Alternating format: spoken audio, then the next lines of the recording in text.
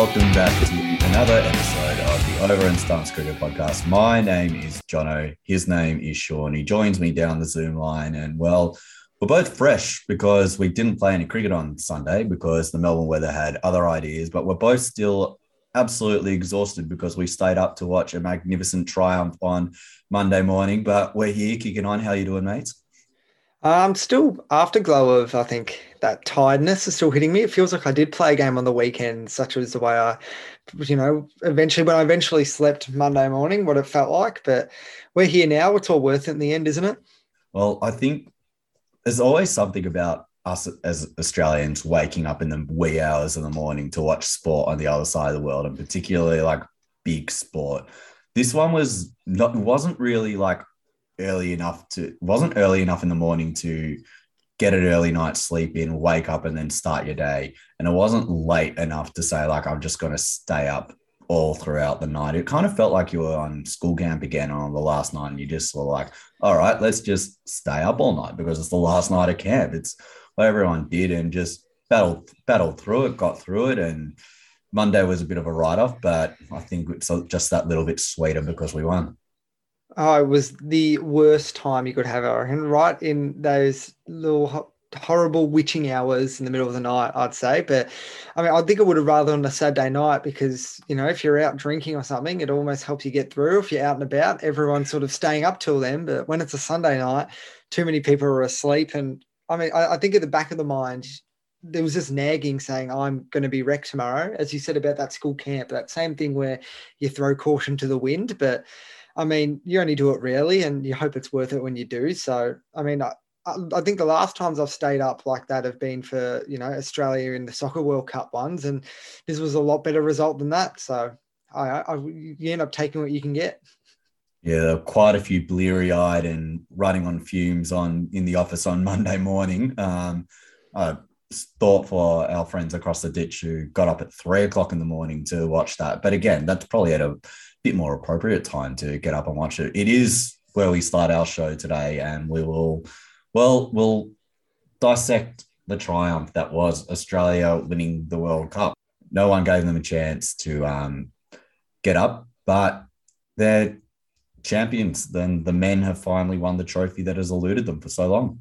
Yeah, and they did it sort of out of nowhere, I think, this time. Well, not quite this time last week, but, last week we sort of looked before the semi-finals. And, I mean, to me, the only way I think that Australia were going to have clear passage through was if New Zealand managed to knock off England, because I think England were the one out of the four I was most wary of. But, yeah, I think that's the biggest upset is what New Zealand made you do in that semi. But, yeah, I mean, Australia just timed their run perfectly, and they have a habit of doing that in ICC tournaments.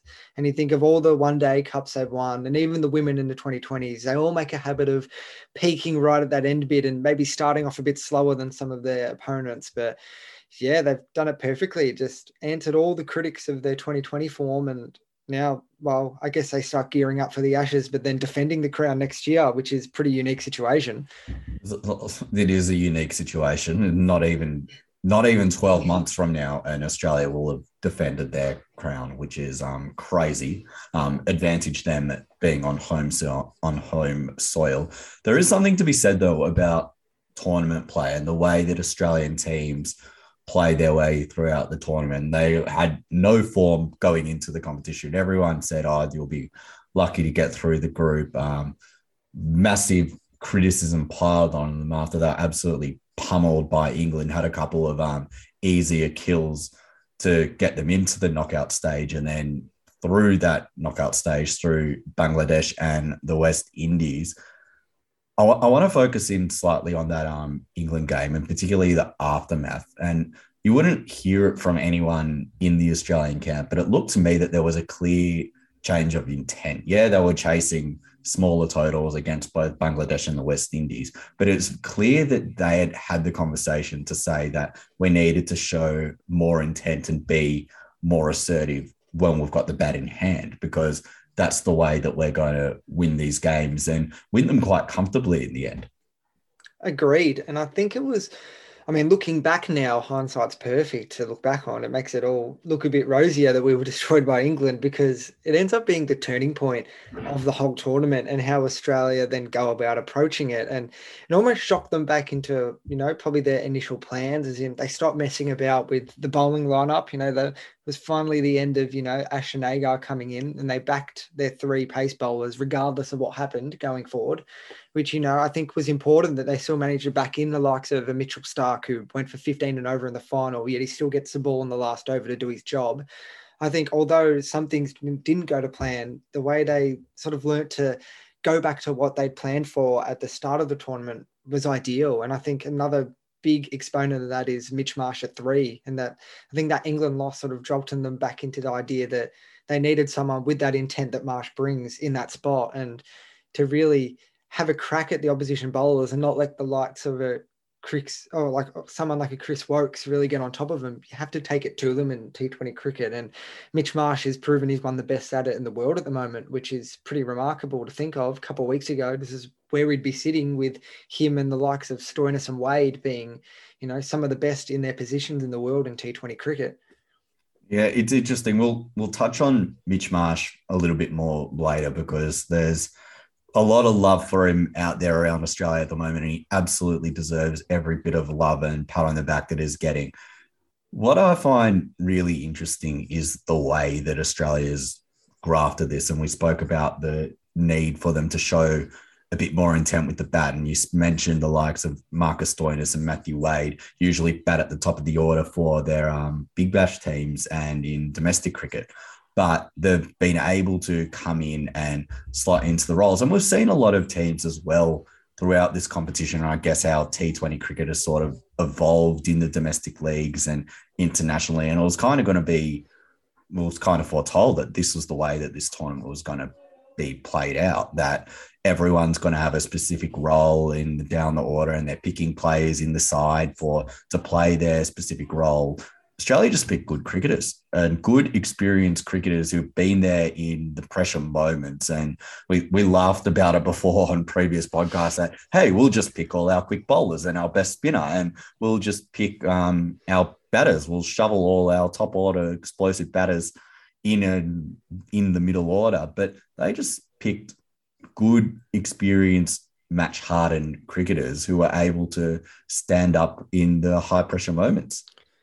They did, and they stuck to their guns a bit. I mean, they were unique in their bowling setup in the fact that they had the three pace bowlers, but then they sort of neglected what other teams were doing, which was to have those two spinners functioning. And instead, they sort of went for the batting heavy option, which I think was pretty heavily criticised at many points of the tournament when it might not have been working for them. But I think the biggest thing that Australia did was they stuck to their guns in that manner, because in the end, they offered a point of difference that no other team had, in that they had three obviously world-class bowlers who had adapted to the T20 game beautifully. And I think, Josh Hazlewood's work in the final was pretty magnificent, but it sums up his past couple of months of him adapting to T20 cricket, which they needed as a bowling unit. They couldn't just rely on Stark in the pace bowling and then have Hazlewood and Cummins sometimes getting hit out of the attack. I think them coming into their own, along with the likes of Zampa flourishing, was absolutely crucial. But then you also look at some of the other stories in that Wade and Stoinis adapting their game and sort of dropping completely what they've been doing at BBL level, which is something that's pretty hard to do. That's ended up winning them the tournament, because they're not getting to the final if those two don't band together, first of all, against South Africa, but then again against Pakistan. So just a crazy effort. And I think it just shows how strong the Australian team were behind the scenes to stick to their guns when they had every reason to try and change things up completely after that England loss. That England loss was so bad that great Steve Waugh came out and said, well, we need a review into T20 cricket. Well, they only went on and won the bloody thing, which is kind of funny. You mentioned Stoinis and Matthew Wade, and we'll touch on Matthew Wade in the beginning, but Stoinis has spoken recently about him finally feeling ready and that this was going to be his moment, that he could win games of cricket for Australia. And I remember the 2019 50 over World Cup, and you see this big lump of a guy batting in the middle order, can bowl some overs of handy medium pace, And everyone would just get frustrated at the likes of Glenn Maxwell, but Marcus Stoinis specifically, that he wouldn't only be able to do this one job really, really well, and that is bat at the top of the order for the Melbourne Stars, and wouldn't get that opportunity in the Australian team because of Finch and Warner and Wade, all top order batters themselves and more accomplished top order batters. So it's been very pleasing to see Stoinis's evolution, and it's credited a lot of work in the IPL and Vicky Ponting at the Delhi Capitals to build him up to where he is now. And the fact that he's been able to come in and have a huge impact on this tournament for Australia, it's really, we'll speak a lot about this as we roll through a few of these players, but I think it's really his defining moment as a cricketer. Agreed. And I think it's absolutely massive, just touching on how, as you're very right, Stoinis had every right to think that he should be a top order bat, considering the form that he's had in the past two BBLs. Probably makes him up there with the most informed T20 opening bat in Australia.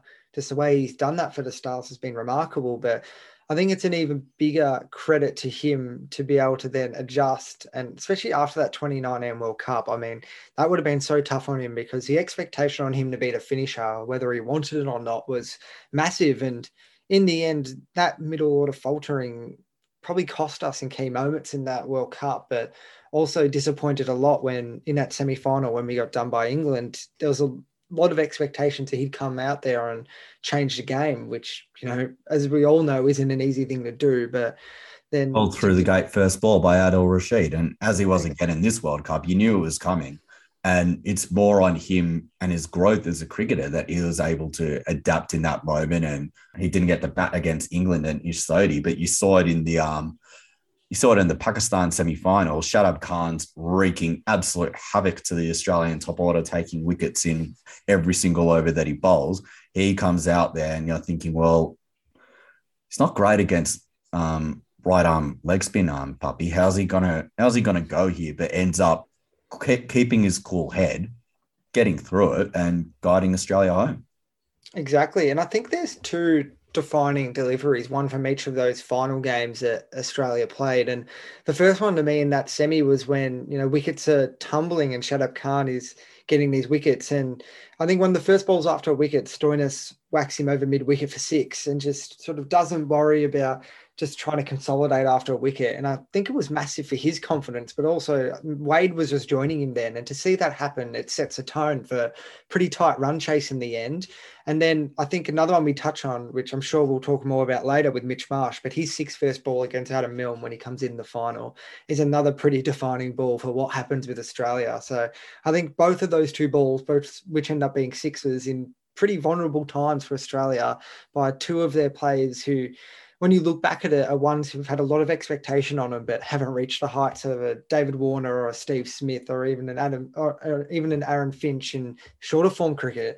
It's pretty massive for how some of Australia's players and squad members have matured and really worked into their role, but have come into their own at this time. So it also heralds a pretty interesting time going forward about what it means for these type of players now who, although they're old, are now maybe just getting comfortable and starting to excel at the international level. Well, we know it doesn't come straight away unless you're a freak, and it takes a little bit longer if you're a batter to sort of reach that real sweet spot. We'll touch on Mitch Marsh. I think it's time that we really spurt over him a little bit, as most networks have done already. And you mentioned it before, just him coming out and bopping that first ball from Adam that he faced from Adam Milne, bowling it at like 150 kilometers an hour and just flicking it off his pads for 6. You knew he was on, and you knew that all the word was he is going to have a great tournament, and everyone just line up at the back of the nets to watch him hit balls because he was being in imperious form. And gee, this was the moment that many had been waiting for, and he delivered in spades. And to do it at such a time, I think, is the craziest bit. I think in the games before, including the semi-final, and, you know, his half century against the West Indies was good, but he sort of promised and sort of got to 30 or 40 or sometimes even 50 really well, but probably, faltered that final bit when it comes to winning Australia a game by himself and shouldering the load. But to come out and do them in the World Cup final of all times is pretty massive for someone's confidence and their status. And I mean, he was just spectacular. Just the way he was striking it was, you suddenly realized everything that would have been said in the Aussie camp about the way he was batting, kind of realized what they meant. And I think when you see that raw power and timing and the way he just controlled it was pretty inspiring to see that type of batting just without abandon and just bludgeoning it everywhere. Well, you could see it as well. Like the camera fixed the shot on him after I think it just smacked, pick a number, smacked a boundary. And he went down, fist pumped. I think he was batting with Warner at the time. And there was the look of determination in his eyes, which was just like, we're getting this done. There's no way known that I'm not walking off this field having not brought the title home to Australia. And okay, yeah, he didn't have the privilege of hitting the winning runs. That was Glenn Maxwell, which I'm sure we'll discuss a little bit later. But the fact that he was out there and able to have his, I think Robert Linders, the great Robert Linders, put a video up on Twitter in his catalogue of cricketing gold. And it's as he does. It's titled, shout out Rob, titled 7 Seconds of Pure Joy. And it's just Mitch Marsh running to celebrate with his teammates. And everyone loves Mitch Marsh. All the Australian team love Mitch Marsh and the person that he is and what he brings to that group. And I think everyone's seen that now. He's the type of we saw it in the Test documentary, the type of team man that he is. And yeah, you just think of what he's been through with the Australian public and how far he's come. And to have that moment, it would do absolute wonders for him. And I think it's safe to say that he's very much got a place now in the pantheon of Australian cricket and the Marsh family. Oh, he does. And I mean, I think what's going to be the interesting bit going forward is what it means for him, not just in that form of cricket, but in other forms, because suddenly off the back of that, there is a little bit of chatter. I don't know how much it's going to get airtime and what the Australian selectors are going to do, because they've already kind of shot it down a little bit, but about him being included in an Ashes squad now, just off what he's managed to do and how he's looking. And I mean, some of that makes sense because he's also done it at Shield level at a higher batting spot for a bit. So I think that's fair enough. If he puts together a good bit of form upon coming back in Shield cricket, by all means, he's putting pressure on Cameron Green, and that's what you want. You want that depth to be able to have multiple all-rounders sort of pushing each other to be better. And, then you can find out which one is the better one, which, it's going to be an interesting look. But just this in itself, I think, is massive for Mitch because, as you've talked about, he's been through the ringer multiple times, whether it's been fair or not. I think because Australia, as a cricketing nation, put a hell of a lot on emerging all-rounders because we want to see them take on the game and because they can be the most powerful factors in winning a cricket game. Like you look at Ben Stokes for England and, you look what he does, but you also look at what someone like Shane Watson was put under in his career, which by all means was a solid, brilliant career, but was always sort of put a question mark next to could have been better because the Australian public just demands so much out of an all-rounder coming through, which to me is a bit unfair. But, Marsh was the same one in that bracket. And now I just think it's great for him because he's getting the respect he deserves because everyone who's encountered him in the game speaks glowingly of him. And, he's a young leader in his time with the Scorchers and with WA. So he's obviously doing a lot of things right. And obviously he's a very good person. So as I say, good things come to nice people. And I think now all of us who, have a bit of a soft spot for him or have seen what he's been through are nothing but rapt for what he's been able to do in the past week or so. Well, you speak about him pushing for higher honours. It's beyond doubt that he'll be in that one-day team whenever that one-day team suits up again. And it's not without precedent that the Australian test selectors have picked a guy for an Ashes series purely based off their white ball form. You remember George Bailey in that series away in India was just smacking runs for fun everywhere, got 5 tests against England that summer. And that were his only 5 tests, but they picked him off his white ball form. And yeah, okay, sometimes it didn't really translate. Did end up taking James Anderson for like 28 or something at the Wacker one day. But they picked him based off, well, runs are runs, and it doesn't matter the format or the currency. If you're hitting runs, you're hitting runs and you're in good nick. And I think Australia is still looking for a few slots in their batting order at the moment. And I think it'll be very interesting to see what they do. I wouldn't be surprised if he's in that extended squad. Of course, we're recording this on a Tuesday night, and by the time this gets released, both the squads will be out. So we wait and see what happens. But I wouldn't be surprised if he's all of a sudden bolted into their plans. And I don't think it will be an expense of Cameron Green, but I think you've seen what he does and what he does provide for the squad. And he'll be the type of person that Justin Langer will want to have around.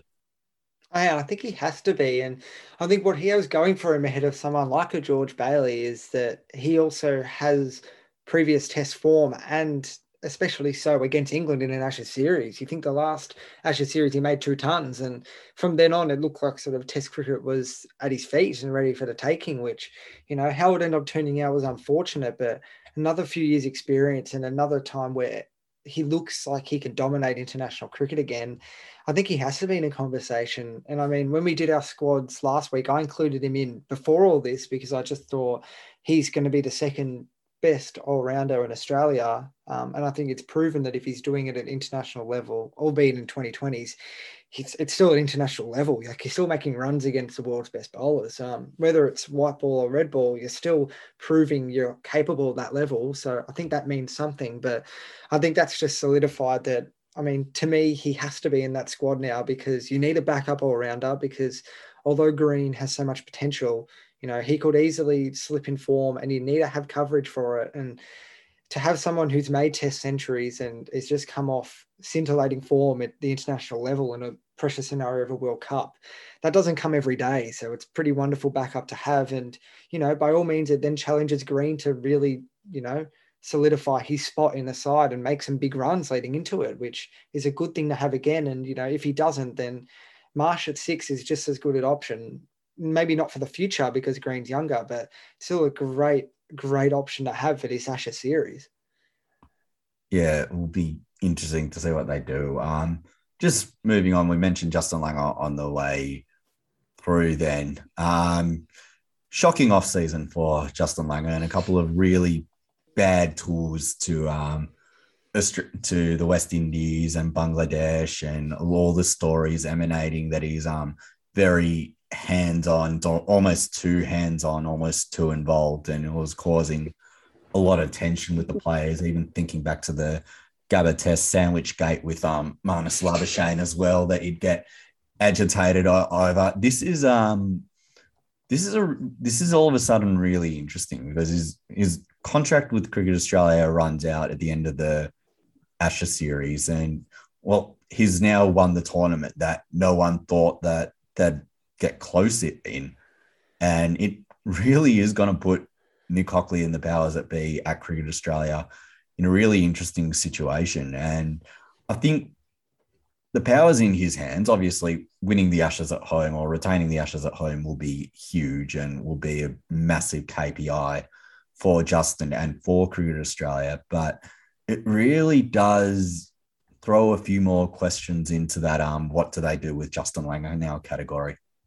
I agree. I think it makes it really interesting because before that, we were all quite categoric in thinking that, if one thing went awry this summer, that's it for Justin Langer. And even if, we end up retaining the Ashes, it still could be his last off his own accord because things might just not be going to plan. But I think now winning that out of the blue sort of makes it all look rejuvenated a bit, which is really an interesting talking point. I think even more interesting going into the summer because it's not all negative, because now all of a sudden, if Australia, shows something really good in this home series, and suddenly you've got 2 bits of evidence to say, well, arguably he's changed as a coach. Maybe he's listened to the advice, and everything coming out of the camp now is positive about him. So I just find it really intriguing how quickly things can change when a bit of success comes. But if it's here to stay, then it does make it a really tough decision, because if you have no better option, like if you don't have Ricky Ponting on board in the wings, then you sort of go, well, do you have a better option than someone who's actually, improving himself and has got the results on the board recently? So, yeah, interesting summer now. I think it spices it up quite brilliantly, the whole Langer saga. I think it's definitely the temperature cooler that Cricket Australia needed just to take some of the pressure off him, because you could feel it building around amongst media circles and just the general chatter around Cricket Australia and just everything going on about Justin Langer and him, or the players have it out for him and they don't really want him around anymore. And all of a sudden, that's just like, well, not only has he bought himself some time, he would have bought himself probably the summer without many disruptions having made the semi-final, but now that he's won the tournament, I think it's very much, I actually think JL's in a bit of a position of power. Yeah. And I say that with the knowledge that he's got this summer, the series against England. There's some white ball stuff at the end of the summer. Then there's the tour to Pakistan.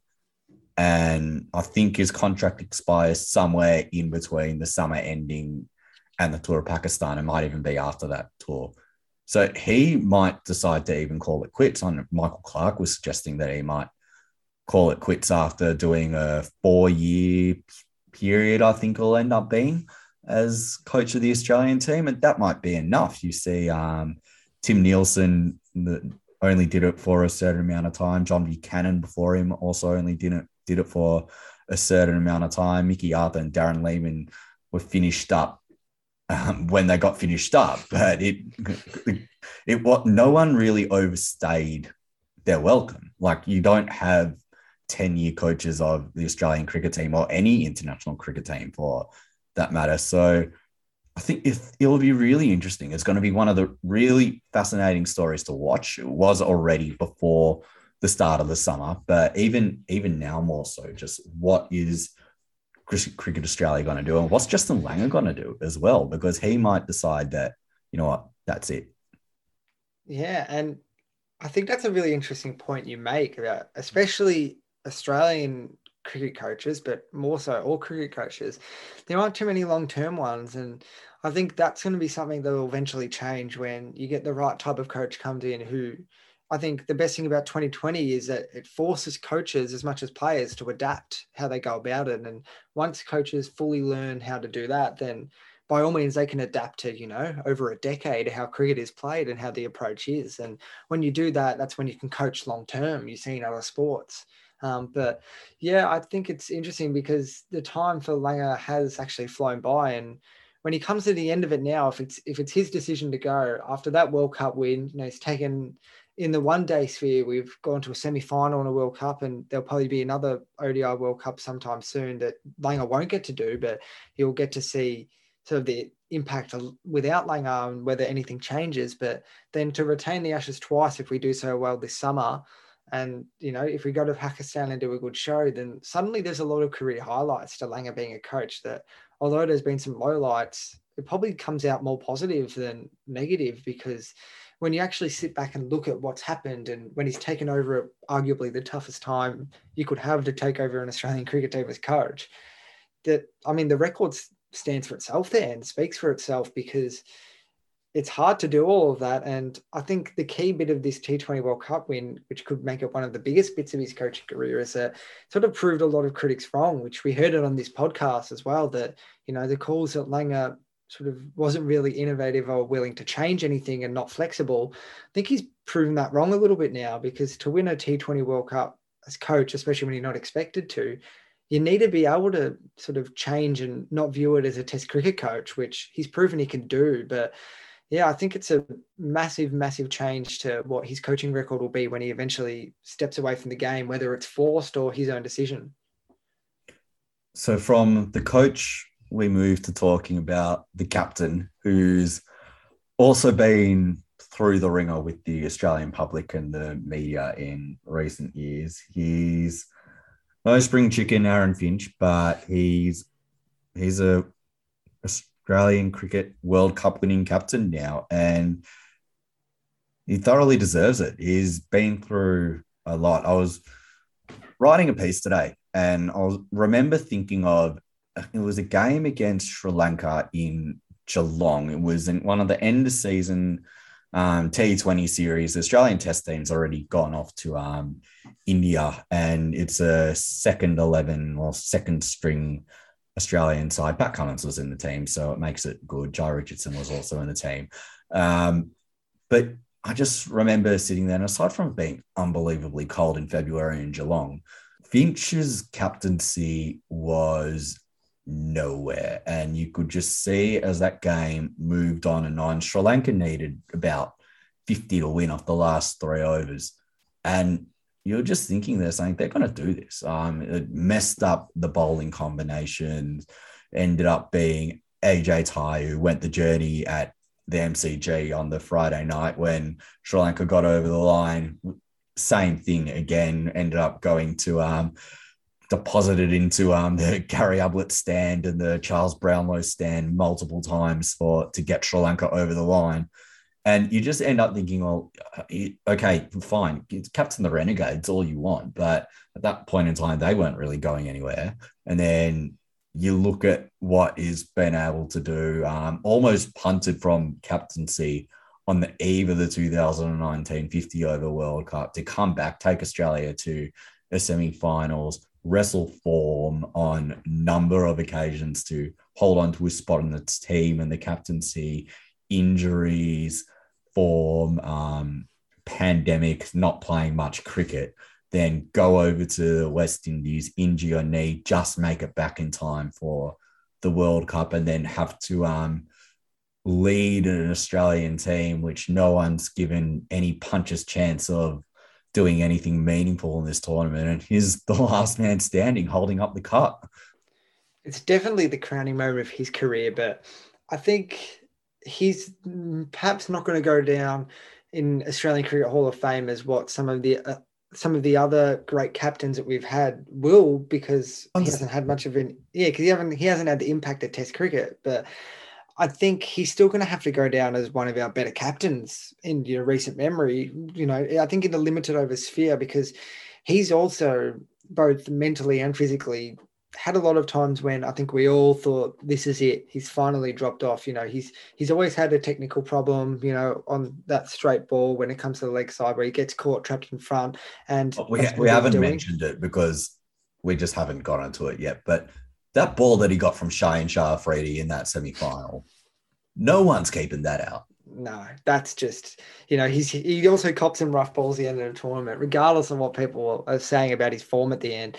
He did cop some pearlers from some of the best bowlers in that tournament. So it's pretty hard to do that. And that's the life of an opening batter sometimes. But I think mentally and physically, I also think to the time after that Indian summer where they first came over and beat us, where he opened in the test matches. And by the time we went over and playing one-day cricket over in India, he looked shot and couldn't make a run. And I think there's been multiple times in his career where he looks like he's done and that's going to be it. And I think you touched on the mentally and the tactical bit as captain in that series against Sri Lanka, where I think a few of us remember that he looked just done and worn out from the captaincy. And to come back in, first of all, to do it in the one-day World Cup and to captain so well and to bat well there as well with Warner at the top of the order. I mean, those two carried us in that tournament in the batting, but then to come back again in the T20 World Cup where it looked like he wasn't going to get up. And, he played a couple of vital knocks to get us enough sort of that batting run rate to get us into the semi-finals, which is big in itself. But his captaincy throughout it all was superb. And it's something that has taken time probably to prove himself. But now with that World Cup, he just will go down as one of our better recent, I think, tactical leaders, because when he's gotten it right on field, he's been one of the best leaders in world cricket in that one day and T20 sphere, because he has a lot of experience, but all the decisions he seemed to make at that back end of this World Cup were superb and pretty crucial to us winning that trophy. It's quite amazing to see where it's come from and just be ridden off so many times and just be able to bounce back. And you even remember that prior to the 2014 T20 World Cup, he wasn't even in the squad. Usman Khawaja was preferred to him at the top of the order. So he's been through a lot, Finchy, and 35 now, heading into another summer. same deal at the Renegades, and he'll lead the Australian white ball team for their games at the back of the summer. But I think there might be a few. Whereas if there wasn't a T20 World Cup so far, so quickly after this one just gone, it might have been the last we'd seen of him. But I think he'd definitely be back in Australia in 11 months' time defending his crown. I think he has to be. And I think the only sort of question mark over it will be his form with the bat and if, other openers in the Big Bash make a name for themselves. But problem is some of his biggest challenges have now done brilliantly in the middle order. So, a Stoinis or a Wade, it's going to be hard to see them take his spot if what they've done in this World Cup itself means that in international standards, they're probably going to be finishers from now on because it's takes a pretty unique type of batter to do that, and we don't have many, and you can't go messing around with that now. So I think that's going to help him, but you just hope he has a good Big Bash because they'll all but stamp his ticket to one last World Cup as captain, which I think he deserves, and I think we need him as captain. You just hope that the form as a batter carries through, because if so, then he definitely deserves that crack at it. Yeah, exactly. And it sort of leads us into the last couple of threads on this, Sean. It is interesting that you talk about the Big Bash and I guess its place in all of this. We note that this Australian team that was being sent over to the World Cup, we've said like they've just picked really good cricketers. Not many of them play the Big Bash. David Warner doesn't play Big Bash. Steve Smith rarely played Big Bash. Hazelwood rarely played Big Bash. Stark rarely plays Big Bash. The only consistent Big Bash League players are Wade, Stoinis, and Zampa, and Finch as well, who's the captain. So there's a lot to be said about the makeup of the team and I guess where the Big Bash sits. And you see them going around and playing a lot in the IPL. And I guess it's now on this group of players as well for the next couple of years to continue, if they get a chance, play in the Big Bash and continue building up their form. And I guess also when they get the opportunity to play together in international series, we've already seen a white ball tour to New Zealand be announced the same time that the test team will be on their way to Pakistan. So they're not going to get a chance to play all together there. But you'd think that particularly, and they'd be looking to go back to back on home soil, that they just need to find opportunities to play together. Agreed. And I think that was sort of their big difference to some of the other nations, especially the ones that were playing in that final four, is in, England also threatening because they had a bunch of players who not really in the test cricket sense of the game were brilliant, but in their own domestic leagues and what they'd done around the world, they'd all been brilliant. And that was pretty threatening. But I think the brilliant part of Australia winning is that you realise it's a pretty special bunch of cricketers who a lot of them can play all three formats very well, which probably sets them apart and now makes sense as to why they'll give them preference over some of the, better domestic players like a Josh Inglis or a Nathan Ellis, because they sort of realised that they had a squad of players who are pretty special in all three formats, which hats off to them for sticking with that, because when every other nation has gone and decided to pick their best domestic players, it can be pretty hard not to go along with that. But yeah, I think it's interesting because I still think there's a place where I think the biggest part of where those international cricketers like a Warner and a Smith and a Hazelwood and a Stark should be going back to the Big Bash when they can is because it also helps bring up that next wave of cricketers, which they're going to be fueling our, after next year, they're going to be fueling our T20 World Cups, because we're eventually going to go that way because, generations don't really say that you're going to keep producing cricketers who can do all three formats so well. So we're going to have to start relying on the Big Bash, which will be an interesting time because I think this World Cup proved that there's a little bit of a gap between some of them. And yeah, I think it's pretty exciting though, because you just hope they can get back around a test schedule to get into the Big Bash. Because if you bring through the likes of some of the exciting prospects, and it can really sort of go away as what England's team is now, which although they didn't get the chocolates, they still look like a pretty good blueprint going forward for sustainable, successful T20 cricket at the international level. Well said.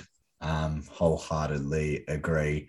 Before we move off Australia and just touch briefly on New Zealand and what they've been able to do, because they've been a big player across ICC and world cricket over the last 6 years. David Warner, player of the tournament.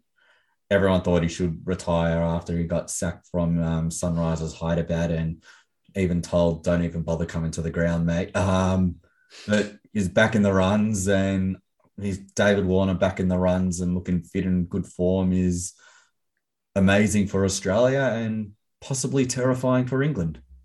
It's exciting for the Ashes because I think Australia needed him, because I'm still very scared of that second opener spot and what the likes of Stuart Broad's going to be able to do. But to have Warner in form, I think, is necessary if we're going to really do well in this upcoming Ashes. And it's exactly what he needed. And although there's a lot of reasons to dislike Warner, especially internationally, I think he gives some pretty big reasons as to why he's one of the better modern cricketers we've ever seen, because he just keeps coming back and finding form in his own way. And it's pretty spectacular to watch. I mean, the back half of this tournament, he just was amazing. And I think the only person I think who was truly ripped off from that Man of the Tournament award was Adam Samper in my eyes. Yeah, Zams was terrific.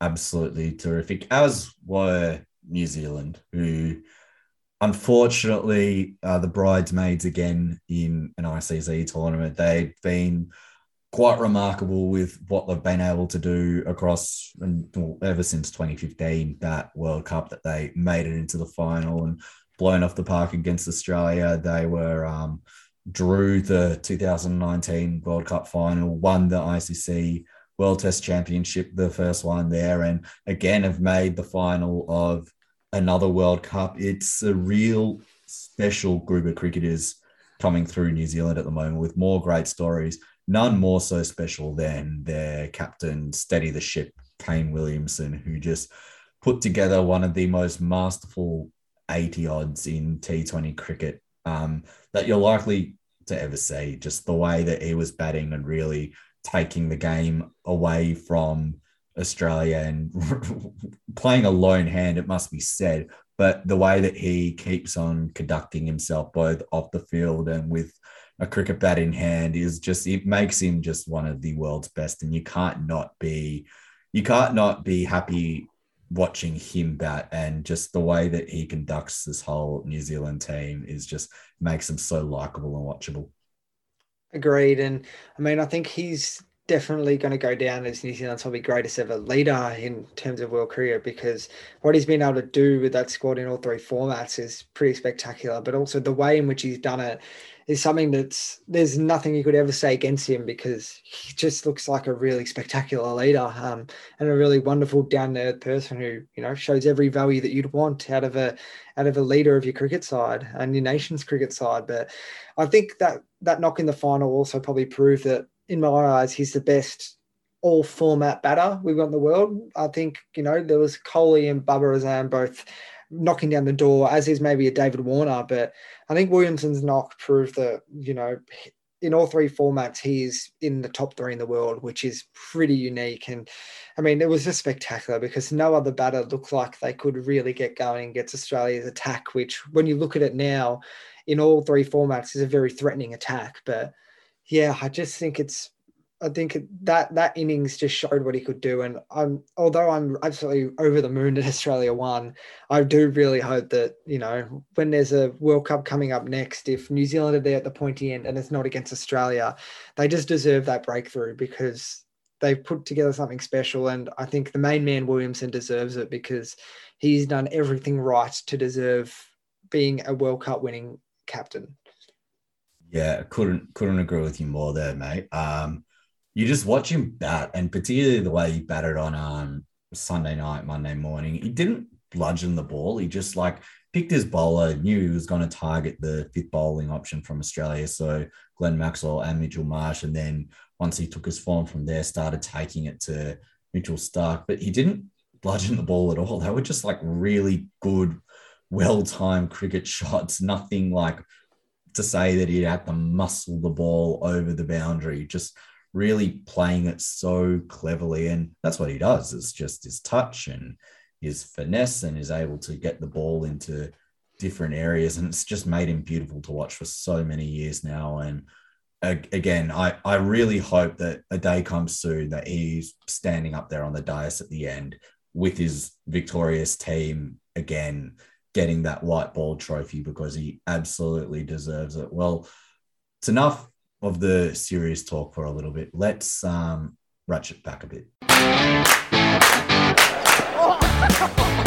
No, that's the funniest thing I've seen for a long time.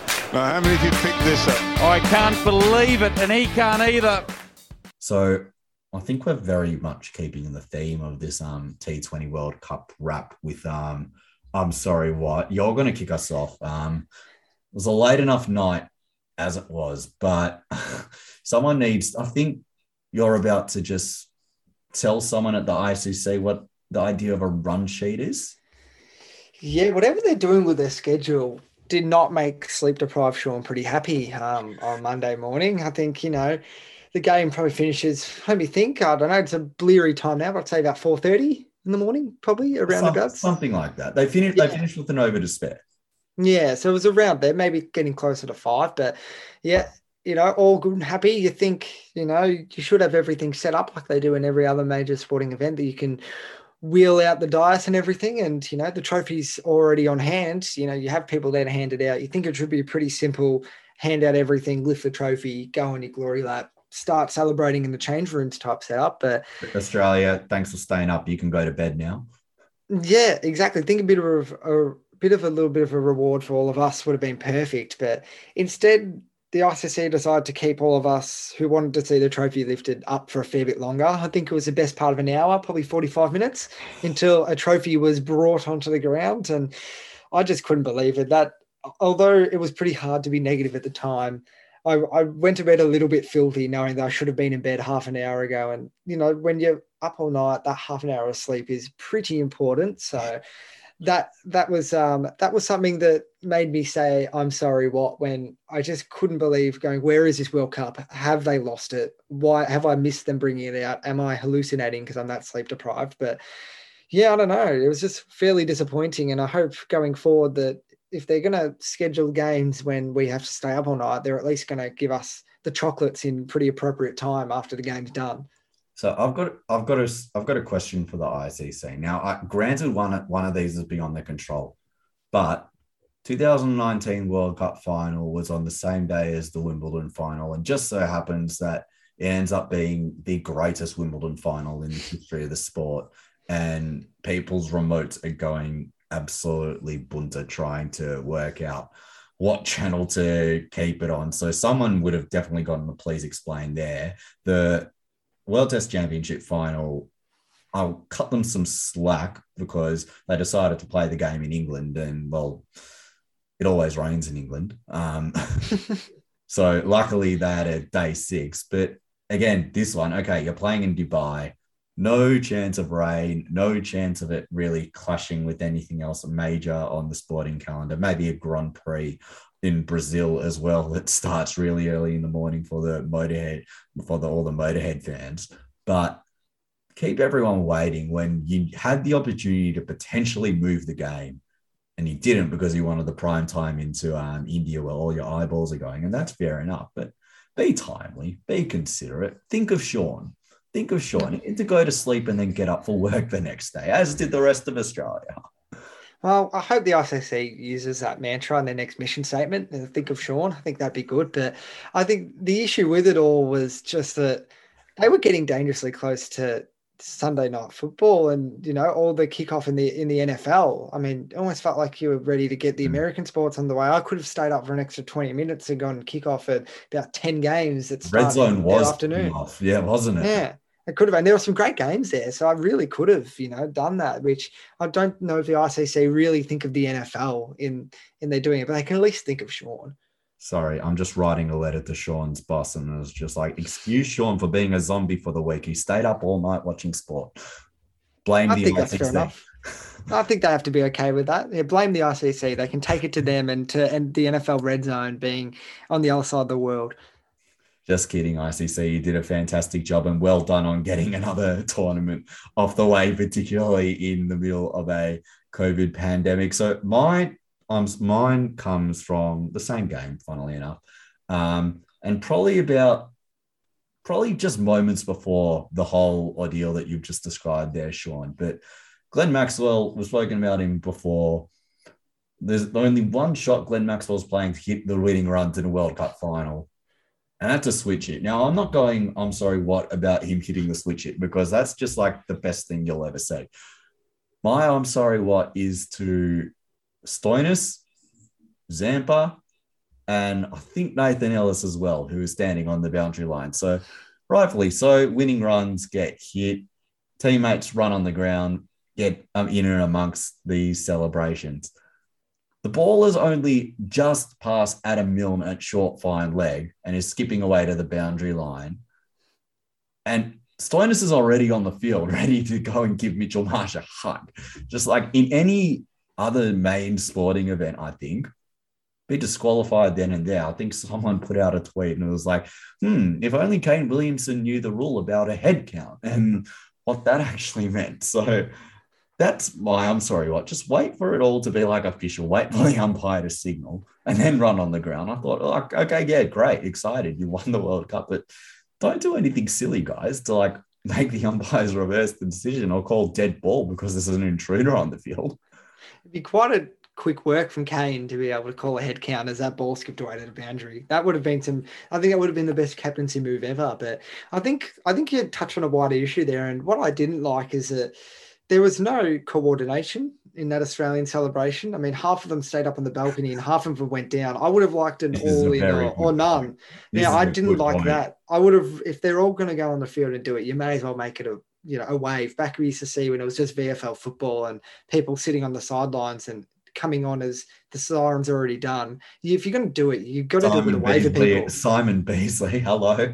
That's exactly. And you see, only reason why that worked is because he had a big crowd. If it was just 3 people running on, then it does nothing. He had a big crowd and like 20,000 people on the mark along with the Fitzroy players. Exactly. So if you're going to do it, you at least go with all the other players and maybe a Langer or some, or you chuck a few of the physios on or something. You at least make it a bit more intimidating. Whereas it was just kind of a little bit weak. But I understand the tokenism. But I agree, if you're going to do it and play with the rules a bit with that, then you may as well put them all on and make it a bit more exciting for everyone.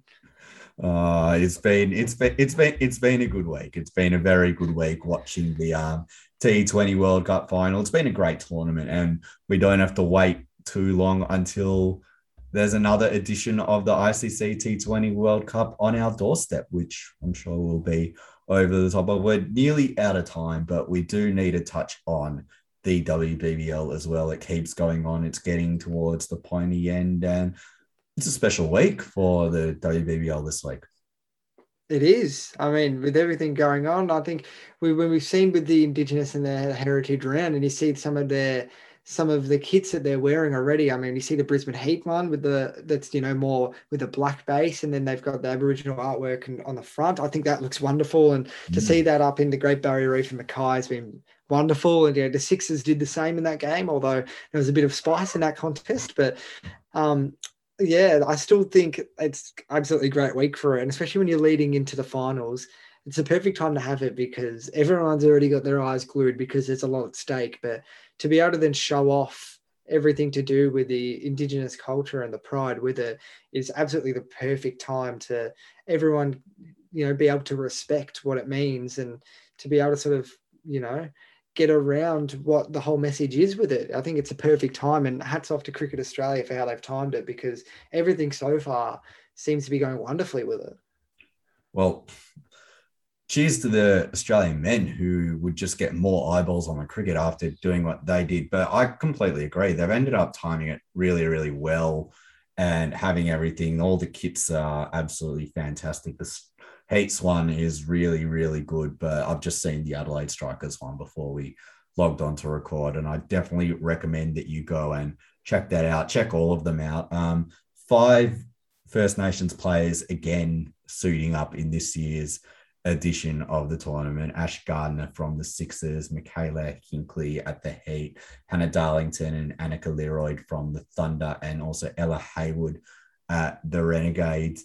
It's very interesting. There's a bonus podcast in our feed with Ash Gardner, and she speaks about the need and how there is a want for Cricket Australia to do more work to get more Indigenous cricketers involved in the game. You can listen to that live now. It's went live in our podcast feed on Wednesday.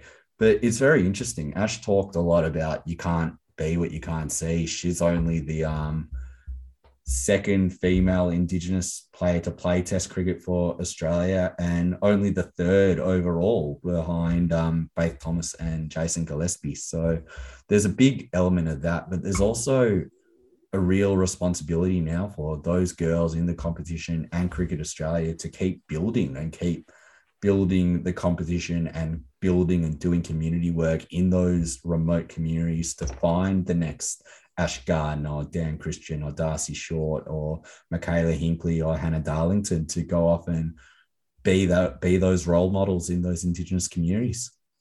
You are spot on. I couldn't have said it better myself, Jono. I think that everything about this round and this run home and the exposure it's giving is such a positive thing for every part of Australia, not just in terms of cricket, but socially and culturally. I think it is a wonderful time to have it, but also a wonderful message to be conveying. And yeah, you're totally right that, the more Indigenous, whether it's young girls at the moment, which WBBL's targeting, but the more young Indigenous people you get into the game, the better the game's going to be for it.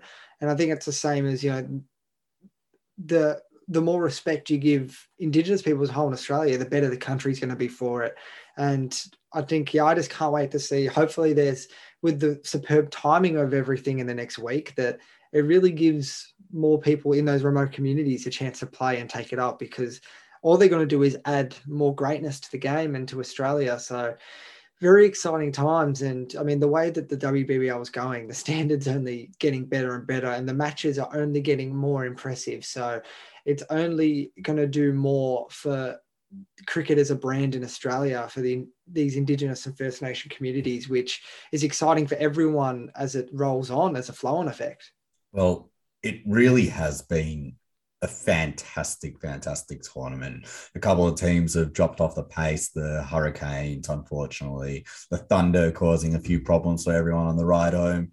The Sixers, well, it's all just nothing's gone right for them, and the Stars are battling as well. But even then, it's been a tremendous tournament, and I think it really deserves the finish that it'll get with semi-finals and the final next weekend. So hopefully they're able to get on in a nice open venue and they pack it out, because they definitely 100% deserve it.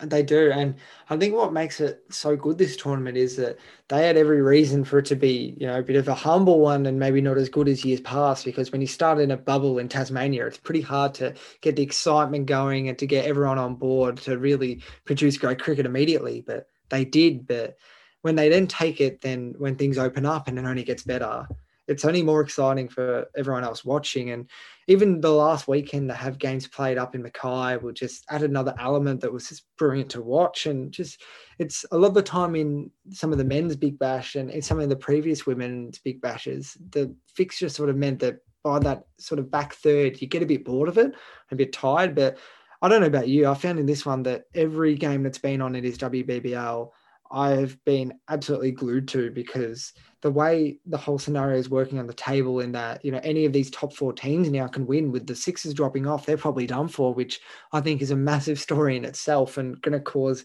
pretty big rift through, the Sydney Sixers cricket and New South Wales cricket, because that's just going to be a massive drop off for them. But then to sort of have what's shaping up to be their best final series ever, and or probably their most competitive, regular season ever, full of probably the best standard cricket we've seen by far, after what was already the superb multi-format series between Australia and India. The women's game is just flying. And I mean, just more and more eyes are watching it and loving it and consistently going back to it, because it's now turned into such an exciting contest every time teams go out and take the field. Well, I'm constantly blown away by the fielding across all the teams, all the girls, and whether or not they've played 100 games for Australia, 2 games for Australia, or no games for Australia. Their fielding standards just keep on blowing through the roof. And I think that's really led to the evolution of the competition, and the girls are getting better. And of course, we've got the Ashes series to look forward to at the end of the men's Ashes series as well, which is going to be an absolute belter, which we will be sure to cover. I think that's about it. I think we've done a lot of celebrating tonight, but we've needed to do a lot of celebrating tonight. And we've still got a bit of sleep to catch up on as well. So cheers for joining us, mate. It's been a good one. It has, and I think the past week has led to that. But the exciting thing is it's only going to get better. We're only going to have more to talk about. So exciting summer ahead now. It sets the scene beautifully. It really, really does. You can find us on Instagram. You can find us on Twitter at Over and Stumps. You can read all our fantastic work at www.theinnersanctum.com.au. Don't forget to like, share, subscribe, tell your mates about us as well, and tune in. We're going to be doing some fantastic and exciting things as the summer draws closer and we tick down to the Ashes, which we're all very excited about. Hopefully the Melbourne weather gods are kind to us as well and let us get on for some cricket. I hope so. I mean, I'm playing the old club on the weekend, so I want to be able to get on the field, but we'll see how we go. Oh, well, we had a report to grounds on Saturday and Sunday for no play, and it might be exactly the same. Great to chat with you again, mate. Let's do it again soon. Sounds good. Every week for me, perfect.